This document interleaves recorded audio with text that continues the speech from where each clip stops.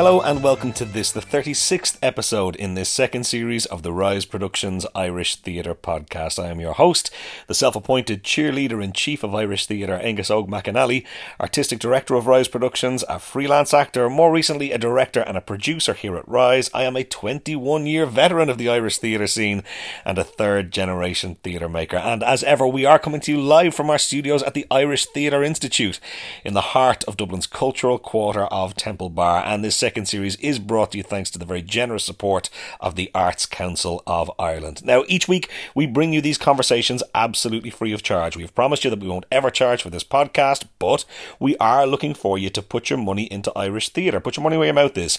The whole ethos behind this podcast is to support, promote and celebrate all that is great about Irish theatre. And the simplest way for you to go and support is to put your hand in your pocket and go and buy yourself some tickets. There's a whole heap of theatre coming up over the next little while. Get your hands in your pockets, dig deep, buy yourself some tickets, get out there and support the troops. But you know what? If tickets are maybe outside your reach this week or this month, go and check out one of the crowdsourcing websites, the Fundit.ie's, the Indiegogos of the world. Go and see if there's a theatre project over there that you might like to support. Donations often start from as low as £5, and there are always great rewards in return for those donations. But indeed, there are ways you can support without even having to put your hand in your pocket. Go and tell people about this podcast, whether that's in person over a cup of coffee or over a pint, by sharing the link as a Facebook post or by retweeting the link on Twitter or Instagram or any other social media platform you like. The more you can get the word out about this podcast, the more we can use this podcast to get the word out about all the great talent in Irish theatre. Do please go and subscribe to the podcast over on iTunes if you're an Apple user, but of course they are streamable and available for direct download at riseproductions.ie for all you Android folk out there. Do go back and listen to our other episodes, both in this second series and indeed in the original series, the first series from a few years back. There's an awful lot of great quality content back there. Leave us a review on iTunes if you would. It's a massive help to us if you can do that, or indeed you can simply click to rate us on their 5-star rating system. All those ratings, all those reviews do a massive amount to bump us up in search algorithms and chart positions and all that great stuff that again helps us get the word out and promote these shows and these artists. And of course, as ever, you can follow us on Facebook. We are facebook.com/Rise Productions Ireland, or you can follow us on Twitter. We are at Rise Ireland. And so it has been another busy week here at Rise Towers. We have kicked off our run at Smock Alley Theatre in Temple Bar, right on the quays, and it is wonderful to be back in the city centre. I mean, for all the touring that we've done on this show, and we've been on the road since last October, we've yet to play a city centre venue, so it's nice to get back into the heart of Dublin City and to be taking Christian's great show out there in front of audiences again. And thankfully the audiences have been showing up. I mean, with that good weather and with the World Cup and stuff, it's a difficult thing to shift theatre tickets at the moment, guys, I'm not going to lie to you, but thankfully the word on this show is out there. People know that people have been having a really great time with it, so thankfully we are getting the support. But do please continue to come out and support us. If you haven't seen the show yet, you have your last couple of chances. We have a show tonight, Friday, a matinee and a night show tomorrow, Saturday. We've Sunday off, and then we will have our final performance on Monday evening in Smock Alley, and I think there'll be some exciting announcements about that I might reveal towards the end of the podcast.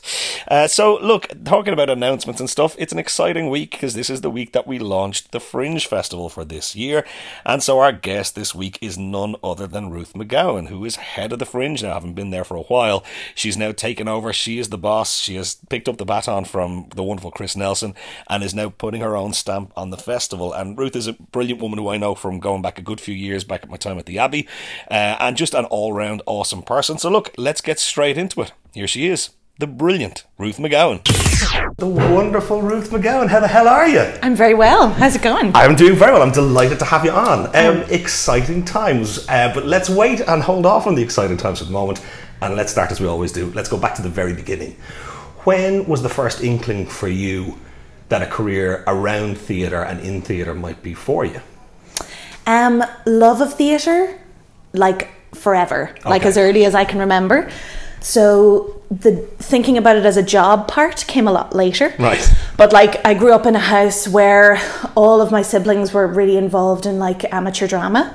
So some of my earliest memories are of like running lines, of my mum like cutting, like unrolling big rolls of leather across the sitting room floor to cut out like 20 pairs of chaps. Excellent. For the local production of Oklahoma. What your mother does with her weekends is her own business. So yeah, mum making costumes, everyone being involved. in the Ballard Theatre in Ballybuffet, and so it always seemed like a really normal thing to do. Okay. So always loved theatre, always was like drawn to like circus and any kind of performance, just wanted to be brought there all the time, parades, like anything performance related.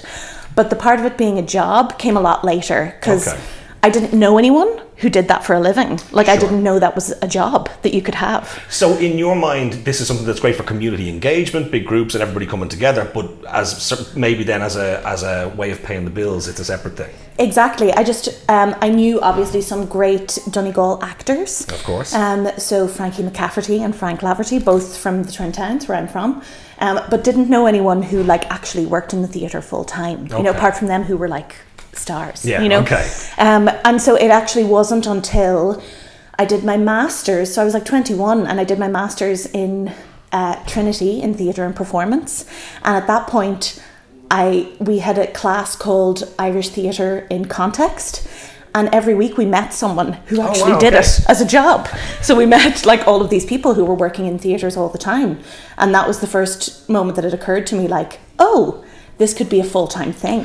And what was the decision to go and chase the Masters then? Was that with a view to seeing if there was an avenue into the business, or finding another way around it? What was the motivation behind jumping in there?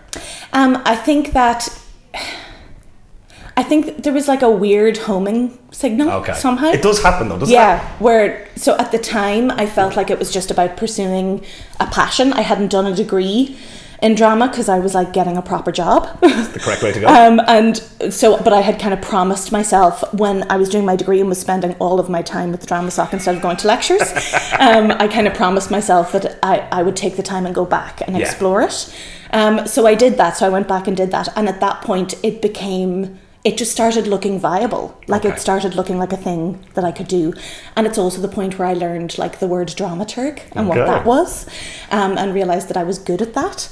And so that was kind of the beginning of thinking about it as a full-time gig. Are there any of the people who came into you that stand out to this day as going, that was a real kind of light bulb moment, or was it the combination of all these different voices going, here, this is a viable option? It was a combination of all the different voices, but Melissa Sierra's class in particular. There you go. Yeah. She, I think, is someone who has had a massive and profound impact on a whole swathe of people currently working in the business. Huge. Yeah, she's terrific. It was just, I guess, shedding light on the canon, like kind of showed me a whole side to Irish theatre that I didn't know about, particularly in relation to women's voices. So that was really important. And then, as I say, the Irish Theatre in Context class, which is where we met all these people who were doing it full time, that was Chrissy Poulter's class. And we were going to the theatre once a week during that, and that was also really formative because you start to understand the topography. And you start to understand all the different ways of telling stories and all of those things. So for you, Masters gets done. What was the next step? So after my Masters, I was still teaching full time, and but what I was doing was kind of working on individual shows, so like producing and dramaturging and directing pieces of new writing, like above pubs and in comedy festivals and different things like that. But I really, really quickly realised that, like, as a kind of lone dramaturg out there in the world, that I felt that there wasn't enough. Like, a good year would be 3 projects. Of course. And I felt that wasn't enough, and I thought if I was within a bigger organisation, could I connect with a lot more projects? Could I help a lot more people? And I thought, how am I going to do that? And so there didn't feel to me like a lot of internship opportunities. Like, it seemed like a huge experience gap to bridge. Yeah, okay. And I had always wanted to live in New York. So I applied for an internship at Atlantic Theatre Company in New York. Wow. In their literary department. And I took myself off to New York for a year, and I interned over there for a year. So I was at Atlantic for 6 months, and then I was in the Public for 6 months. And it was kind of to try it on, to be honest. Like, it was to see, is that work really creative? Does that really feel like art making? You know? Okay. And so, 2 days in Atlantic, when I was sitting with a pile of scripts in front of me and being assigned to go see a different show every evening, I was like, this is a job. And I'm in New York. Yeah, completely. And it was just the right fit. Like, it was instantly like, this is what I thought it was going to be. It's actually more than I thought it was going to be. It's really creative. I feel really invested, and I feel like I'm actually making a difference. There is something in that gut instinct or the hunch or that homing signal that you talk about that I think somehow, even for people who, obviously I grew up around the business and that's fine, but there's a whole lot of people out there who didn't at all. And yet there is some kind of, I mean, whether it's a vocation, whether it's a calling from God, whatever it is, but I think there is a sense of that. And as you say, when you then access it, you go, this feels right, this feels like home. Yeah. And it's just, I guess it was just such a revelation that, like, to walk into a theatre office, like I walked into Atlantic and realised, oh my God, there's a whole floor of people, and all of these people do this all the time. Yeah. And you just simply don't know that as an audience member. You don't really understand unless, like, you see the people on stage. Yeah. That's one thing. But actually understanding that it does take a village and that there's whole communities of people that make up Atlantic Theatre Company, as well as the shows that end up on the stage. What were the moments of magic for you in New York? I presume it was, like, was it just living the dream? You're in New York, you're seeing shows all the time. Oh, like, completely spoiled. I think about it now, and like the amount of work that I got to see, like the amount of shows that I got to see. There'd be weeks where you're seeing like 3 Broadway shows a week. When I was working in the pub, like Joe's Pub has 2 shows a night every night. Okay. And that time was actually definitely sowing the seeds of that would eventually bring me to Fringe. Yeah. Because I was working in the literary department at the Public, but my desk was in the Joe's Pub office. Okay. So I was with that gang being introduced to all of the like underground music scene and to cabaret and to comedy, and understanding that like well, the thing about New York is like on any given night there's like hundreds of things you could be seeing. Yeah. So yes, I mean, I was like doing unpaid internships full time. So I was like waiting tables every night and all weekend as well. So I was like working round the clock, didn't sleep. But like classic New York story, like all I can remember is what a good time I had. It was such an incredible experience. Were there surprises there, as in being exposed to new forms or new styles of work, or suddenly realising that you were massively into hip-hop freestyle rap battles, or what? Were there any things that kind of surprised you at the time there?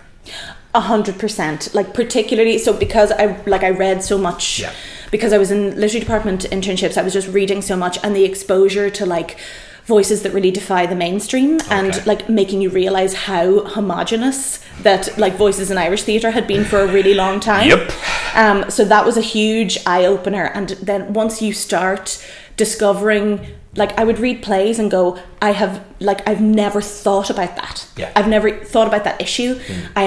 This is a window into an experience that I never could have imagined, and it's so authentic and it's so enlightening that actually you just get so hungry for that. Like you really quickly, your tastes change, because you just start looking for like, well, tell me something I don't know. That's what I want, and so that was a big part of it. Like amazing playwrights like Dominique Morisseau, like Terrell McCraney, like Stephen Adley Gurgis, of course. like kind of that whole American canon totally opened up for me. That's the fascinating thing for me, and I think it's one of my biggest regrets around the kind of funding cuts that have happened here over the last 10 years or so, is that because we've had to ramp back as much as we have and kind of protect what we have, it feels like that old channel of work coming in both from the UK and from America, kind of, they do their 2 big centres of English language drama, that we haven't had a chance to see that work. And so that it means that Irish writers don't get exposed to those new styles of writing, Irish directors don't get to tackle those plays, and Irish actors and performers don't get to tackle those roles. And I think it's something that we're missing here at the moment.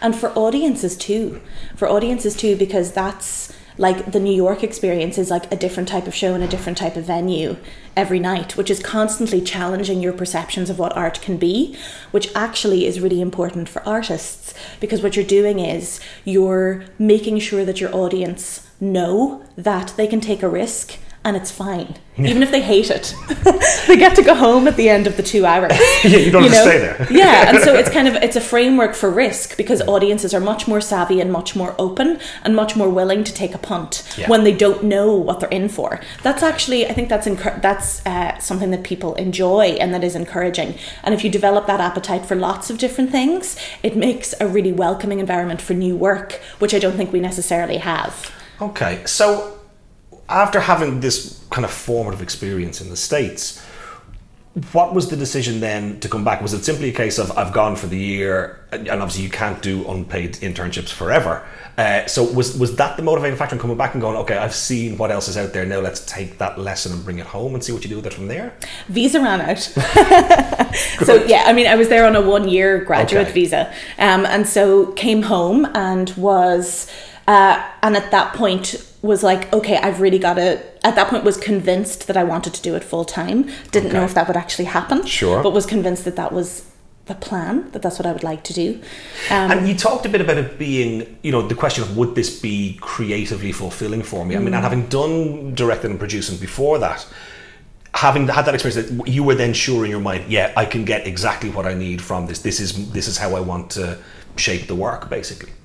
Yes, I mean, my career in literary departments has been really, really rewarding. Like, working at Fringe is a different thing, and like the job that I have now is a different thing.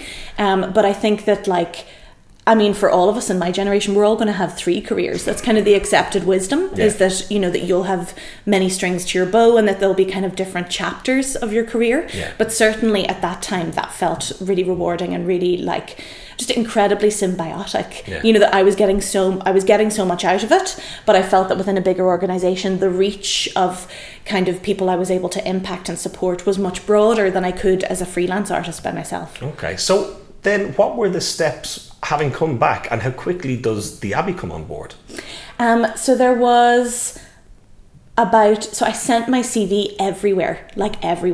I was applying for jobs left, right and centre, and I was like nursing a massive, like, New York sized credit card bill in my mother's back bedroom.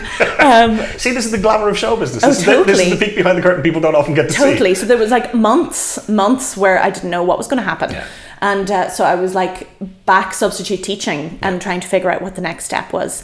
And then, so it was about 6 months later that I went in to work at the Abbey on a part-time basis as like kind of covering some summer leave for 3 months. And at the end of that 3-month period, the literary assistant job opened up literally on my last day of my placement. And so I applied for that job and I got that job. So I started there full time. I had come back from New York at the end of December, and I started full time in the Abbey that September. Wow. That's kind of a fantastic turnaround. Going into an organisation like the Abbey, for all its brilliance, which I will always sing, and it has its issues as well, particularly having come from the excitement of New York, did it feel at the time that the Abbey was still a bit conservative in its approach to work, or did you feel that there was scope to get in there and do exciting things as well? For sure. I mean, my role was supporting, so I was working with, like, supporting the New Playwrights Programme and all of those brilliant writers. I was developing, so I was kind of supporting all of the work and development, so all of the commissions. Sure. So that was always this undercurrent, so you may not have seen it on the stage, but there was always, for me, there was like every week there was a new project that was really exciting, and like really exciting pieces of casting going on, particularly at the time where the way that Irish theatre makers were developing work was changing. Yeah. And so the commissioning model was changing around that, so that was really exciting. But also just, I couldn't believe my luck, because really the Abbey job felt like that wasn't an internship. Yeah. Like, someone was paying me to be there. So that actually felt like the first time that it really felt like this might actually work. Yeah. Because before then I was never sure if it was going to happen. And when the Abbey job happened, I was like, okay, well, this is like real, and this could be the beginning of something. And also, you're just surrounded by such extraordinary artistry. Like, that is the gift of working in that building, is that I'm a total romantic. So like, the idea to me of like an artist having a relationship with the theatre across a whole working lifetime is extraordinary, and it doesn't happen in a lot of places. And the lovely thing about a national theatre is that it's not going anywhere. Yes. So that people can have those lifelong relationships. So in the literary department, when you got to see, like when you were getting for like a mega nerd like me, when you're getting like handwritten drafts of the new Tom Murphy play, like, you know, and the Sam Shepard is faxing things to the office, and it was just it was extraordinary.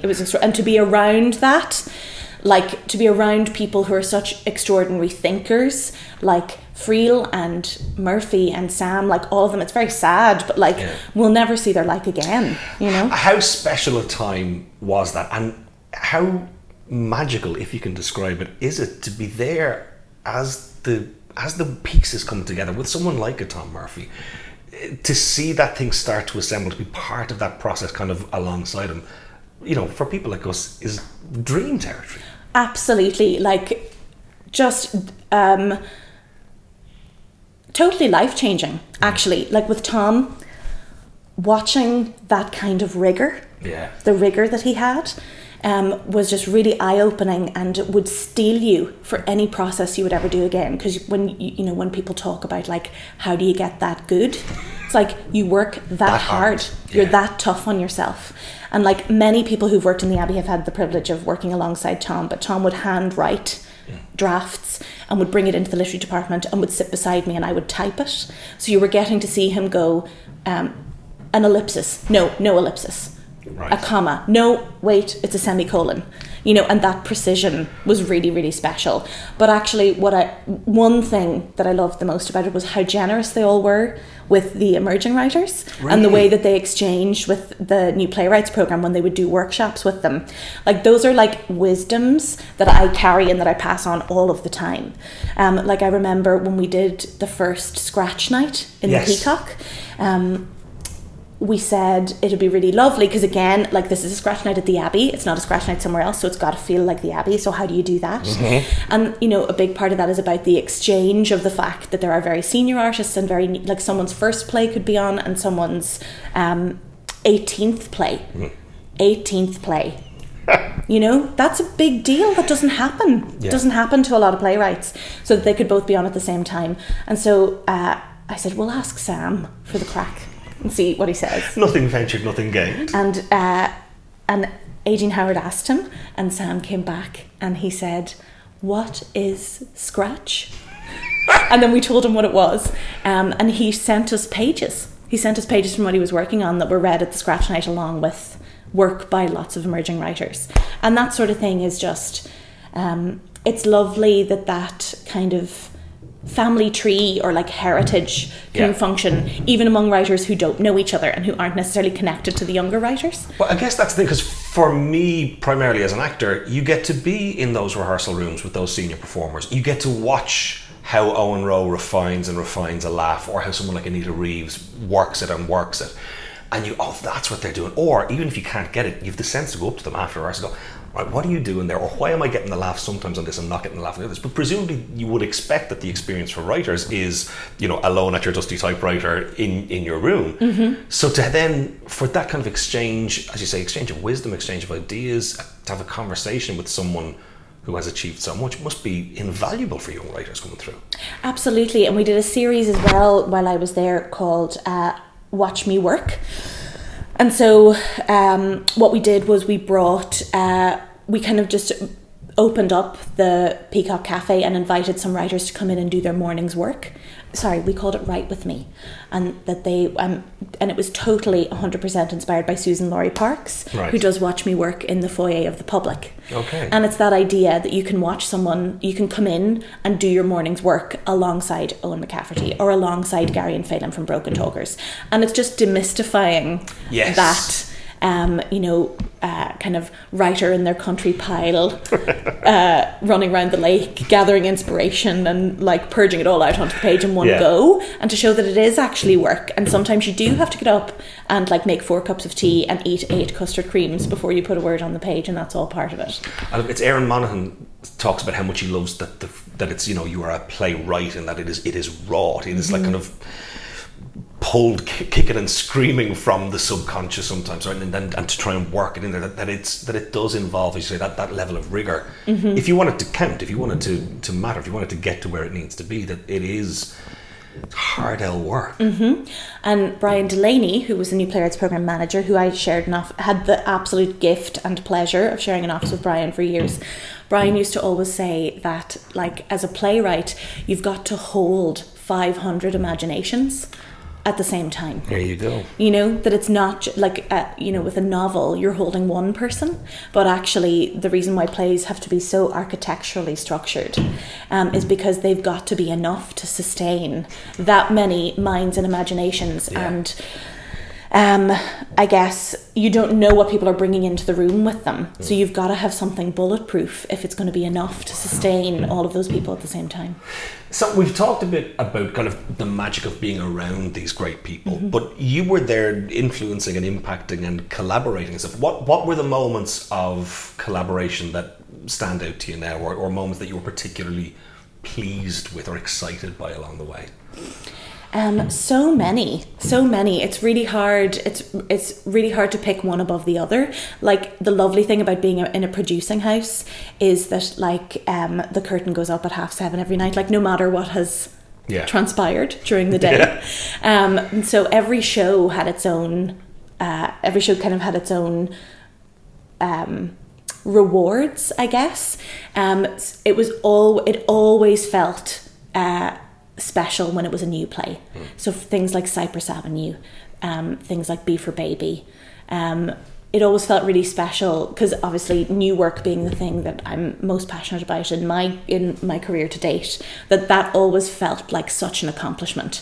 You know, to have read something when it arrived into the office and seen it in 2D, to actually get to the point where it was meeting an audience. That's a fantastic way to phrase it.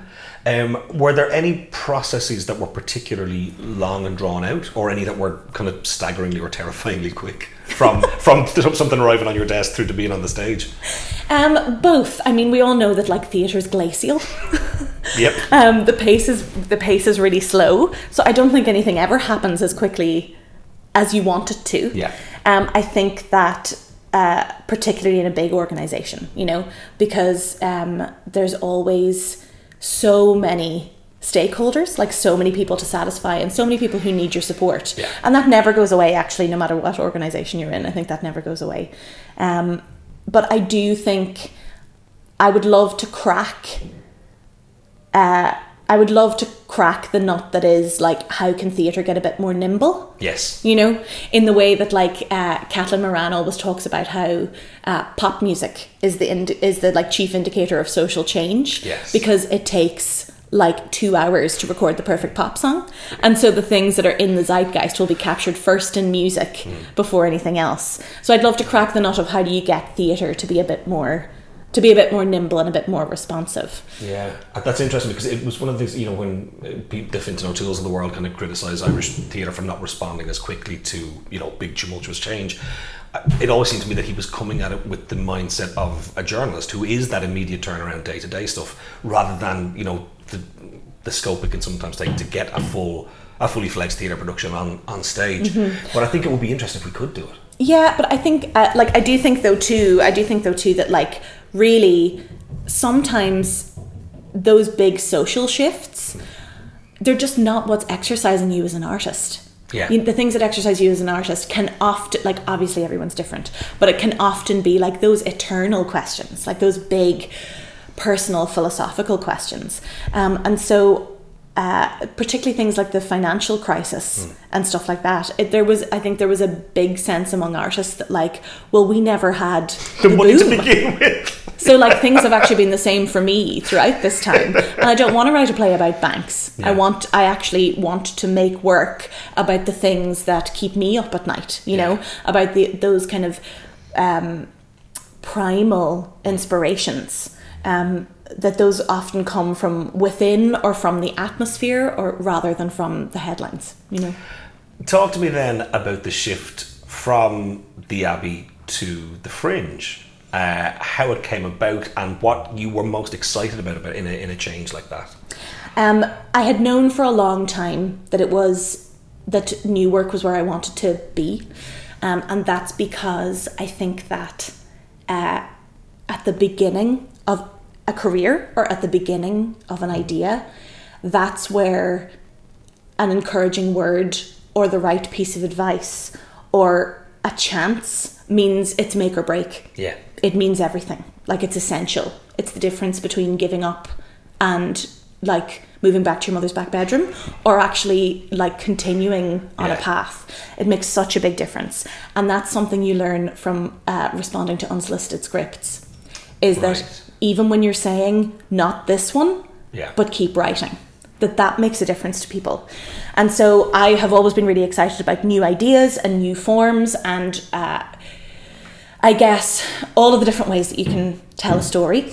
And so that sort of forward thinking is what Fringe does best. And I've always felt that Fringe is the agenda setting festival of new work in Ireland, that's where people get their shot, that's where kind of the most challenging, the most dynamic, the most vibrant work is getting a chance. And so thinking about it as the epicenter of new work, it was an obvious place for me to want to be. And so I had my eye on the program manager job for a while, thinking, I wonder what that's like, you know, and thinking like, I think that would be a really good place to be, and I think I could do that. And so when it came up, I of course applied for it and was really lucky to get that chance to come here and work on it, and it was everything that I thought it would be and more. What specifically, I mean, because sometimes people hear terminology and go, well, hang on, what's a program manager and what's a... Oh yeah, all job titles are made up. All of them. Don't say it out loud, they'll find us out. So what was, either as before you went into it or as you found yourself there, what specifically was it about that particular role that was working for you? I think everywhere that I had ever worked, I felt like this is good, but I wish I could be doing more. Like, I wish I could be getting to more projects. I wish I could be, I wish my remit was a bit broader so that I could be catching this and this and this. And I got to Fringe, and it's big enough. Like, Fringe is a beast. You know, there's like 600 artists making work in the festival this year, more than 600 artists. That's amazing. And so to be across that many projects and to be able to support and champion that much work, I was like, okay, this is my full wingspan. Like, this is as much as I can be doing, and that felt right. But also, it's just the absolute joy of being there at the beginning of the process, of like reading a blurb in a Fringe application and then getting to stand there on opening night 9 months later, is a fast forward of everything that's lovely about play development, you know, and about working in a literary department. But it's also, there's a real sense of energy at Fringe, in that every time I have an artist meeting, every time you meet someone, you know that it's their passion project. Like, that's what we're in the business of here. And there's something incredibly nourishing about that. And I guess the program manager job for me was a really brilliant opportunity to kind of intersect my skills as a producer and as a dramaturg, because you're developing all of these ideas, but you're also like performing budgies from London to Dublin and picking them up at Dublin Port in the middle of the night. And that's an entirely normal way to make a living. I don't know what's wrong with that. Yes, exactly. I think so. But so it was kind of an intersection of those two facets of my skills that I really enjoyed. And just, I mean, this building is a brilliant place to work. It is the centre of so much industry and possibility and laughter, and it's a brilliant place to be. In some ways, does it hark back to the magic and the energy and the fervour of the time in New York, where it is as diverse as it is, the scope of the work, the scale of the work is as diverse as it is, the kind of disparate new voices coming through, does it harken back to those days a bit? I think so, and certainly because we're a multidisciplinary festival, it is definitely those seeds that were sown in Joe's Pub, where it's cabaret and it's comedy and it's music and it's big nights out and it's like all of those things. And the diversity of experiences that you're offering to audiences. So it definitely feels like that. More eclectic. So the step up then to being the boss. This Yeah. is your house now. How does that feel, and what is the shift for you as curator, artistic director, CEO? Like, what does that shift feel like for you now? Well, it's really different. And I made a really conscious decision at the top to go in going, okay, what if this was year one? Don't think about this as someone who knows what Fringe is and has 2 festivals under their belt Yes. already. I really wanted to go in saying, okay, what if the Arts Council said, Ruth McGowan, found a Fringe festival for Dublin City in 2018, and that's the approach that I wanted to take. Wow. I was trying to pull up, like I was like airplane terminology. Like I was trying to zoom out and go, okay, how can I do this as if it's for the first time? And that's been a really useful thought experiment. I'm also really glad that I didn't have to do all the new job stuff of like figuring out all the many parts of the job that are totally new to me. Yeah. While having to do the new job stuff of like, and okay, cool, where are the pens? Like, it's been lovely to do it with teammates that I know already, with artists who I've worked with already. So that has been brilliant, but I've tried really hard to make it new as much as possible. So, given that we are now past any embargoes and we're allowed to talk about whatever we want to talk about, how excited are you for this festival? And are there particular moments or events or shows within it that are really exciting for you, that you're really looking forward to? Yes, I mean, I couldn't be prouder of the programme. We put out the curatorial call out in January, as usual, the usual cycle. And I always think of that as it's a provocation, not a prescription. Like, the artists actually lead the way. They're the diviners, they're the seers, they're the people we're going to follow. And so we put the call out looking for antidotes. So our now changed Ireland that we find ourselves in, we're kind of working through this righteous national to-do list. And it felt like a good moment to say, okay, everybody's been through a lot and there's a lot more left to do, so what do we need? And have the artists play apothecary. And so they have come, they were just so ready to take up the challenge. So something that was really important to me was that I love it when Fringe comes to you, when you don't have to come to Fringe. So we're all over. We're in the Liffey, we're on the heads of statues, we're in front of the GPO, we're in City Hall, we're in the corridors of power. So we've got 10 free shows. Lots of them are going to be out in the streets. We've got a piece of work from Chile called Questions Project. And that's a mobile interactive piece of sculpture that's going to move through the city for the whole 16 days. And it's imagine a huge grid with lettering like Scrabble tiles, and the idea is that it crowdsources questions saying, what do you want to ask Dublin? So people get to publish their questions for the city, so you're directly in conversation with the city that we call home. And so that's really exciting. We've got a bunch of work that is straight from the headline, so a bunch of work that's dealing with the housing crisis, that's dealing with homelessness, that's dealing with what it is to make a family in modern Ireland, building families and sustaining them. So all of those things are on people's minds. And then the other thing that we're doing is we're staking a claim for club culture as culture. Now, this is interesting to me. So we've got a programme of parties and gigs, and we are taking over a full shopfront on Dame Street as the festival club for a fortnight. Wow. So we're taking over Healy's as the festival club bar, and it's just to kind of a big underlying theme of the festival in general is to take up space in the city and make space for art in the city before we wake up one day and realise we're all just living in one big apart hotel.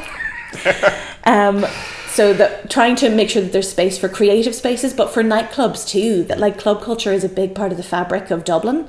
And with so many kind of legendary spaces closing down in the last year or so, we're deciding to make our presence felt by having some big nights out. It feels like that's an important thing at the moment. Obviously, with my involvement with OTT Wrestling, the idea that the Tivoli is going to be gone for us, and we're now shopping around for any kind of a comparable venue, and it's almost impossible to find. And you see talk of, in terms of big hits from the Fringe, the recent Dublin Old School movie, already, even though it's just been released, to an awful lot of people feels like it's almost this snapshot time capsule of a world of partying and clubbing in Dublin that is rapidly vanishing. And it feels that apart from that whole younger generation that we just exported during the crash, that now for those that stayed and kind of kept things going, that the spaces for them to go and party and meet and congregate and make art are disappearing.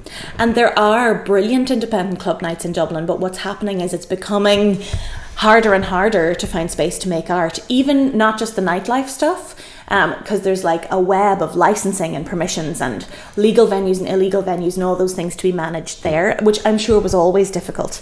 But even in terms of the heart and soul of Fringe for years has been Fringe in kind of off-road venues. That we love that sort of work. We specialise in that sort of work, like Lucy Smoke's Circus in the Trees in Phoenix Park, Timmy Creed's show in a handball alley. You know, that's the sort of experiences that Fringe really loves to champion. But it's becoming increasingly hard for artists to get their hands on any sort of a space. You know, everyone wants to be in Berlin. We're all looking for that warehouse venue that doesn't exist, you know. What are your ambitions for the festival this year? What would make it feel like a success to you? What, at the end, when the dust settles in September, before we all ramp up again to the theatre festival, what will make you say, whew, okay, yeah, we pulled it off? Loads of things. Loads of things. The festival's massive, so it's loads of things. So the answer is always more than one thing. But first of all is that for the artists, that their ambitions and their ideas stay as big right up until the 23rd of September. Okay. That over the course of the summer, that they don't get eroded by too many practicalities and too many people being pulled in too many directions. So it's about really, really trying to fiercely protect that space to make and space to create, and get people to get in touch with the Fringe team, who are extraordinary ninja miracle workers. This is entirely true. That they tap into all of those skills and all of that experience, so that we can champion them to make a piece of work that is going to be what they wanted it to be when they started. So that's really important. I would love for us to be connecting with new audiences, and that's about people. A lot of people are kind of, the audience data would show that a lot of people have their first ever cultural experience at Fringe. Okay. Our audiences are really young, and what I hope is that they will come to Fringe and it will be habit forming. Not just that they'll keep coming to Fringe once a year, but that when they see a Malaprop show in Fringe, that the next time Malaprop have a show, they'll go again and they'll become loyal followers of their work. So new audiences is important. And then I guess kind of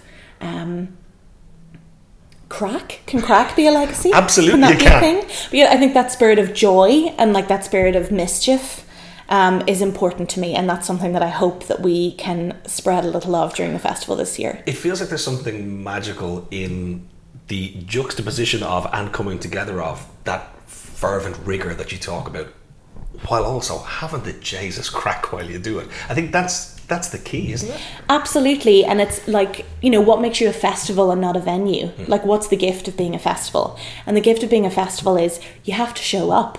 It's 16 days, blink and you'll miss it. You've got to put your coat on and get on the bus and leave the house and come, or you'll have missed it forever. And I think the way... and a big part of that is that it's got to have a festival feel. You've got to be having a good time, and you've got to want to come back. And like the community that there is around Fringe staggers me.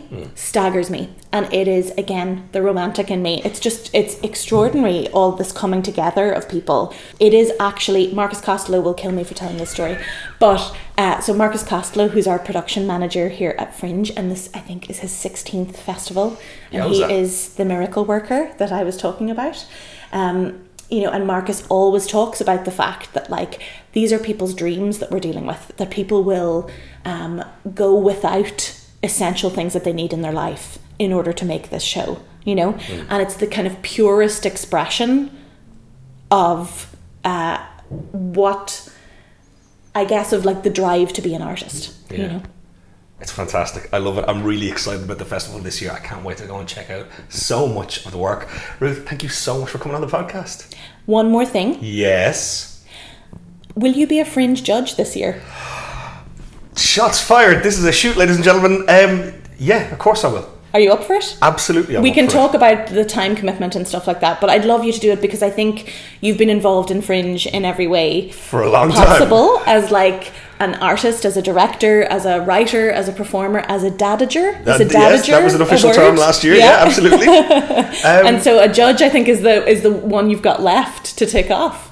Excellent. I would be honoured to. Let's close on that. Bribes in a postcard to Rise Towers. No, yeah, I'd be delighted to. And thank you so much. And here's to a great festival. Oh, I'm totally honoured to be asked. Thanks very much.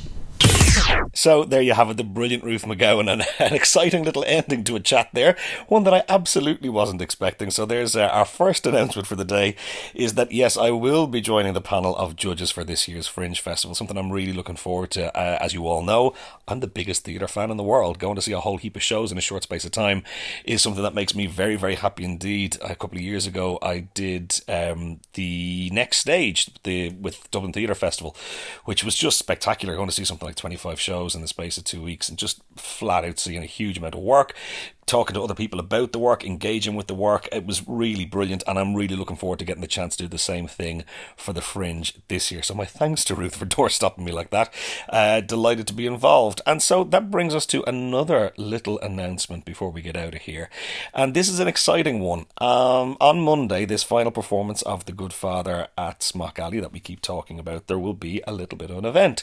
And Aisling Mooney, as you may know, has taken over Smock Alley from her time at the Abbey. She's now taken over Smock and is running the show there, and Aisling Mooney has invited a number of people to come in to effectively be in residence in Smock throughout 2019. One of those companies is Rex Ryan's new company, Glass Mask. They're going to be in residency there at the boys' school. I think there's going to be a number of other people kind of working in children's work, in music, and the big announcement is that Rise Productions is going to be company in residence for the main space in Smock for 2019. And I am over the moon about it. It's a massive opportunity and a platform for us to get out there, to keep making work that audiences want to see and putting it right in the heart of Dublin city centre. I mean, the model for Rise for 8 years now has really been to do a huge amount of national touring. We're really committed to taking work outside of Dublin and bringing it around the country, because we feel that audiences outside of Dublin 1 and Dublin 2 deserve to be getting top quality theatre. And so it's really been a mission of ours. I mean, look, signs on it. This Smock Alley run of The Good Father is venue 25 for us on this tour of The Good Father. We are committed to touring cross-border all around the country, but to now have a home base right smack in Temple Bar, to have a home base in Dublin city centre, a home base where we can experiment, we can try stuff out, we can rehearse, we can try all kinds of things, and hopefully offer additional things just to a standard straight-up theatre show. So maybe that'll be live podcasts in front of a live audience, maybe it'll be workshop stuff, maybe it'll be opportunities to develop work both for us and with collaborators that we're used to working with. It's a whole world of exciting times. I'm really enthused about it. I think it's a massive opportunity, and it's exactly where we need to be with Rise Productions for the next little while. I'm excited. 2019 is going to be a hell of a year. I hope you'll come and join us for the ride. And so, look, that brings us to our usual weekly roundup of theatrical goings-on around the country. At the Abbey Theatre, it's Ulysses. At the Gate, it's The Snapper, which is doing ridiculous business for them, as far as I know. I'm going in on Tuesday evening to catch it. At the Gaiety Theatre, they have the all-conquering Riverdance. At the Bord Gáis Energy Theatre, it is Hairspray, and that'll be followed by a little show called Wicked, which as of this week will become the 6th longest running Broadway show in history. And as you know, it's connected to my special wife, Idina Menzel, so it's a show I have an awful lot of time for. I'll be getting in to see that as well. At the New Theatre in Temple Bar, it's Punt, and that'll be followed by First Love by Samuel Beckett. At Smock Alley Theatre, it is your very last chance to see The Good Father. We have a show tonight, Friday at 8.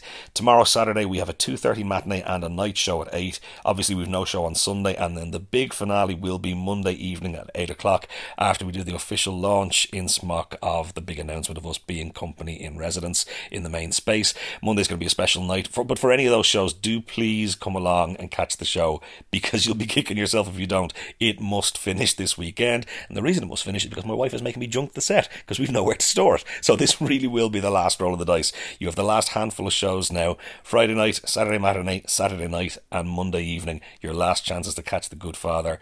Don't be the one that misses out. At the Viking Theatre in Clontarf, it's Fred and Alice, and that'll be followed by Mary and Me.